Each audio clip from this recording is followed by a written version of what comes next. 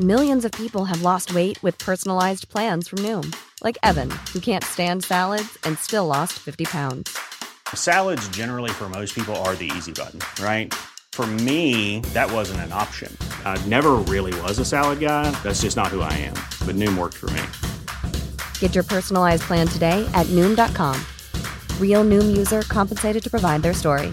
In 4 weeks, the typical Noom user can expect to lose 1 to 2 pounds per week. Individual results may vary.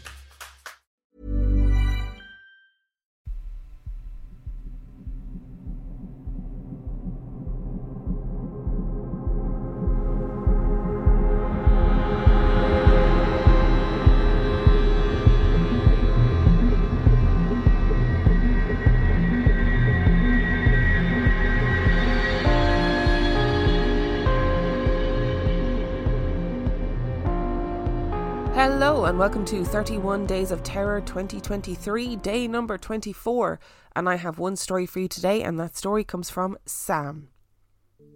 I have a couple of stories to tell, both related to my workplaces, because when it comes to places of work being haunted, I do seem to be able to pick them. The first story is from when I was a teenager, working at a dairy farm in Cornwall. This dairy farm made cheese and employed a lot of local young people, as it was also somewhat of a tourist attraction, with a small restaurant and a tour of the facility for people to learn about the process of making their signature cheeses. Both my brother and I worked there through our teenage years, as we lived nearby, and it was an ideal place to earn some cash the weekend. It was a decent place to work generally, and on quality control, you were sometimes allowed to eat cheese and get paid for it, which I think most people will agree is a bonus. The only downside really was that the site, or parts of it at least, were downright terrifying. I should probably mention that this farm was so close to our home that the woods directly behind our house belonged to the farm property. As a kid, I was petrified of that woodland. It had a dark vibe. There was a spectacularly gnarled old tree that gave me the creeps to the extent that I could hardly look at it. It genuinely had a face and twisted arms with huge oversized knuckles and too many long bony fingers.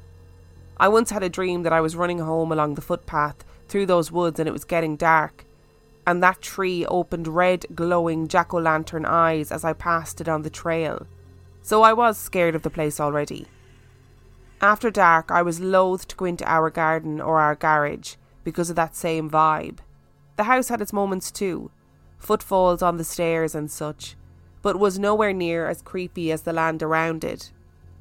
Another dream I had was that the fruit trees my mum had planted on the hill just on our side of the woods had long roots that travelled down through the earth and into the ribcage of a skeleton, and then as I watched the skeleton turn its head in its grave, clawed its way up out of the earth and came to pound on the back door of the house.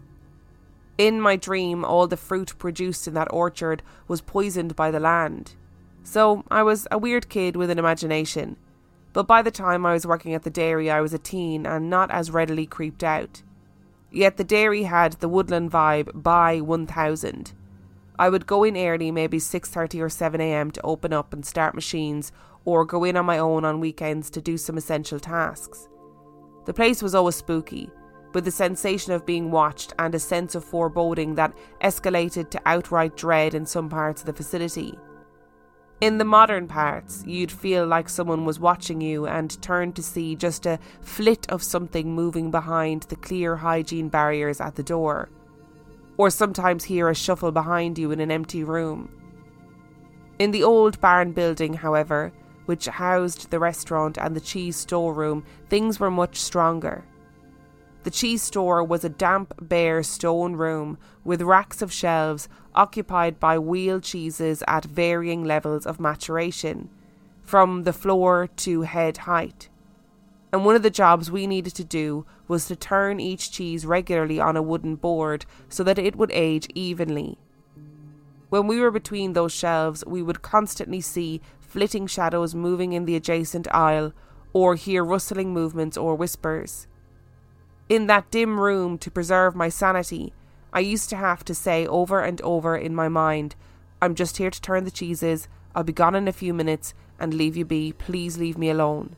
There was a constant sense of threat in that building, and writing about it now makes me realise how genuinely terrified I was when I was alone there. It was that terror that feels like the emotional equivalent of touching something exceedingly white hot. So much that it fools your brain and feels cold instead. The worst thing that ever happened to me there was on a summer morning when I went in early to do weekend duties, bring cheese down to the cheese store and turn the cheeses. It was already light and sunny and I'd been up in the new building bringing cheese down to the store. I went through into the old barn, not feeling particularly creeped out. And after putting my lab coat on and washing my hands, I went through the prep area into the cheese store to do the turning. The prep area was where we boxed the cheeses up. It had shiny metal worktops that we used to wrap and box cheeses. There was no one else on site and I hadn't lingered in this room at all. I went through and turned the cheeses straight away to get the job out of the way as quickly as possible. Once I had done the turning, my next job was to bring a fresh batch of newly made cheese into the store and place them on their boards. So I went back through to the prep area for the first time since entering the barn to get my materials. What I saw in that room makes my blood run cold, even now, maybe 25 years later. On the metal prep bench in front of me were 2 large, wet, adult handprints, deliberately placed, as if someone had made them by standing facing the bench and putting their hands down, fingers splayed as widely as possible. I categorically did not make those prints, and as I watched in horror, they dried or evaporated in front of me in around 20 seconds. Even if another person had been there unexpectedly and tried to prank me, there is no way they could have left the barn unseen in the time it took those prints to evaporate. They were made immediately before I entered the prep room. To this day, I cannot explain what I saw there, but my brother, who doesn't believe in the paranormal at all, left that place due to being too scared to work there anymore. And I honestly don't know how I ever went there alone, especially after that incident. My second story comes from much later. I moved to Scotland, and after I finished studying, I got my job at a science lab in a town near Edinburgh. The lab is situated on an industrial estate, so after hours it's very quiet and naturally quite creepy. However, I don't remember any spooky stories being shared about the building until we took over the unit next door and doubled our company's floor space overnight. Soon after the building expansion, creepy things began to happen. My department sometimes needed to work after hours or at the weekends, typically alone, and this was where it started. A number of people working out of hours reported hearing doors opening and closing, and the motion-activated lights would go on and off. The building is quite friendly and buzzing, but when you're alone it takes on a sense of foreboding, especially after dark. Things remained like that for a while, just the occasional creepy feelings and definite sounds of doors opening and then shutting elsewhere in the building. Eventually, further parts of the new building were developed, and new labs and meeting rooms were built. After this, things escalated even more. The feeling of foreboding intensified in the parts of the building that had most recently been developed, out by the garage. A member of staff working in this area witnessed the chain on the roller shutter door slip off its hook and then violently swing out into the room. The chain continued to swing as if being pulled by a person, and the staff member left the area pretty quickly. On a separate occasion, they heard knocking on the shutter door and thought it was just a delivery driver, but there was no one there. As soon as they started to walk away from the peephole after seeing no one, the loud knocking started again. Another staff member who works down that end of the building reported hearing footsteps in the main hallway several times. Once I was locking up in the evening, and as I entered the same hallway I heard heavy footsteps that sounded like a person wearing boots, and this was accompanied by the sound of jangling keys and faint whistling. These noises were clearly audible, but sounded uncanny, as if they were echoes from somewhere distant. Echoes through time perhaps, or from another plane. It's hard to explain, but I've never heard anything with this bizarre quality before. Suffice to say, I locked up in record time that evening. One night I had to stay overnight to monitor some testing. Due to the creepy atmosphere, I was apprehensive and tried to stay in the office area at the opposite end of the building to the super spooky bit whenever I could. Just after midnight, I was processing some data on my computer when a phone started to ring. It was quite loud, and a retro ring like you'd get from an old-fashioned landline phone, perhaps even one with a rotary dialer. This was not the ringer of any of the office phones, and so I assumed that a colleague had left a cell phone on their desk somewhere. I got up and walked around the office, but was confused because no matter where I went, the sound didn't seem to change in volume. The ringing stopped, and I went back to my work. Shortly after, it started again. I realised that it had the same echoing, faraway quality as the whistling I'd heard before. I entered a meeting room and realised, to my horror, that the ringing was coming from directly above it, on the storage mezzanine. There's nothing up there but old paper archive boxes, no offices, and certainly no phones. There was no way I was going up there in a million years.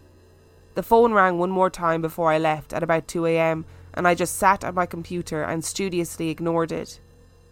There is one room in the garage where the fire sensor has repeatedly malfunctioned, leading to the security company and on-call staff being called out at night. There was never a fire, and no fault could be found with the sensor. A little while later, the boiler in that area broke down, and our engineering team went up on top of that garage room to investigate. What they found up there was insanely creepy. It was an effigy. It's a man about 2 feet high, made from wood and bits of rubber and pipe fittings. It has a beard and hair made from what looks like real, curly grey human hair. It has one eye much larger than the other and a gaping mouth made of rubber. His face is scribbled all over with black marker pen in random scratchy lines. He's really unnerving, but the engineering team were amused by their find and put him up on the wall in their workshop. Some of the staff wanted to name him, which was a hell no from me. Since he was unearthed, the sensor in the room he was found above has never malfunctioned again. The footsteps and doors opening and closing continue though, and there have been 3 reports of full-body apparitions in the area of the building where the footsteps were heard since he was found. These have all been a very tall, dark shape flitting past windows in the offices. Not much is known about the history of the building we took over. It was another business before us, but there are no records easily found online. A couple of other colleagues are interested in the paranormal too, and we did a bit of research. Way back before the industrial estate was built, the creepy part of our building was just a field beside a farmhouse. However, very near to our location there are historic oil shale works.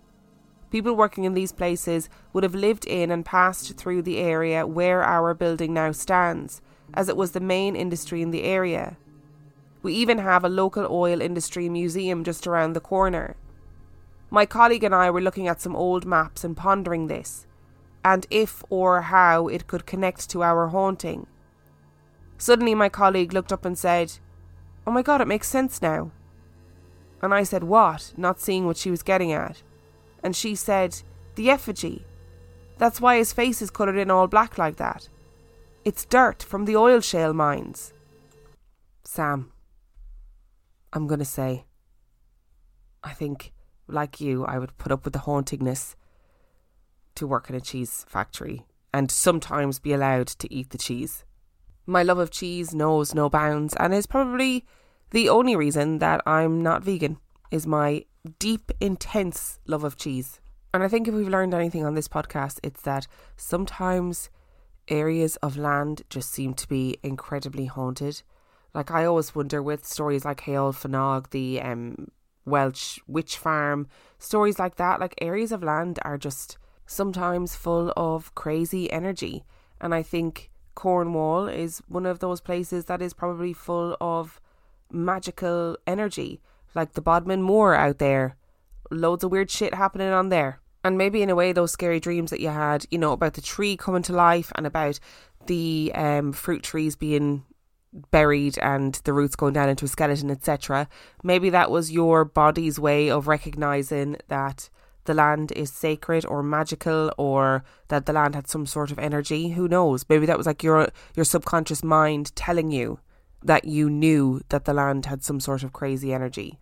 And those handprints on the table, that is absolutely petrifying. And it reminds me of the bit in Sixth Sense where Cole is in the kitchen and his mum leaves the kitchen for like 20 seconds and she comes back in and Cole is still sitting in the same place with his hands on the table and all of the cupboards and presses are all wide open. And when he goes to leave, he's left two little sweaty handprints because obviously he's been so terrified, which is not the same thing because, you know, Cole is very much alive despite the fact that he can see dead people. But it evoked the same sense of fear in me as that scene did in the film. I also think that 99% of the time, and I know you said, you know, it might have been somebody just trying to prank me, but there's just no way that they could have done it.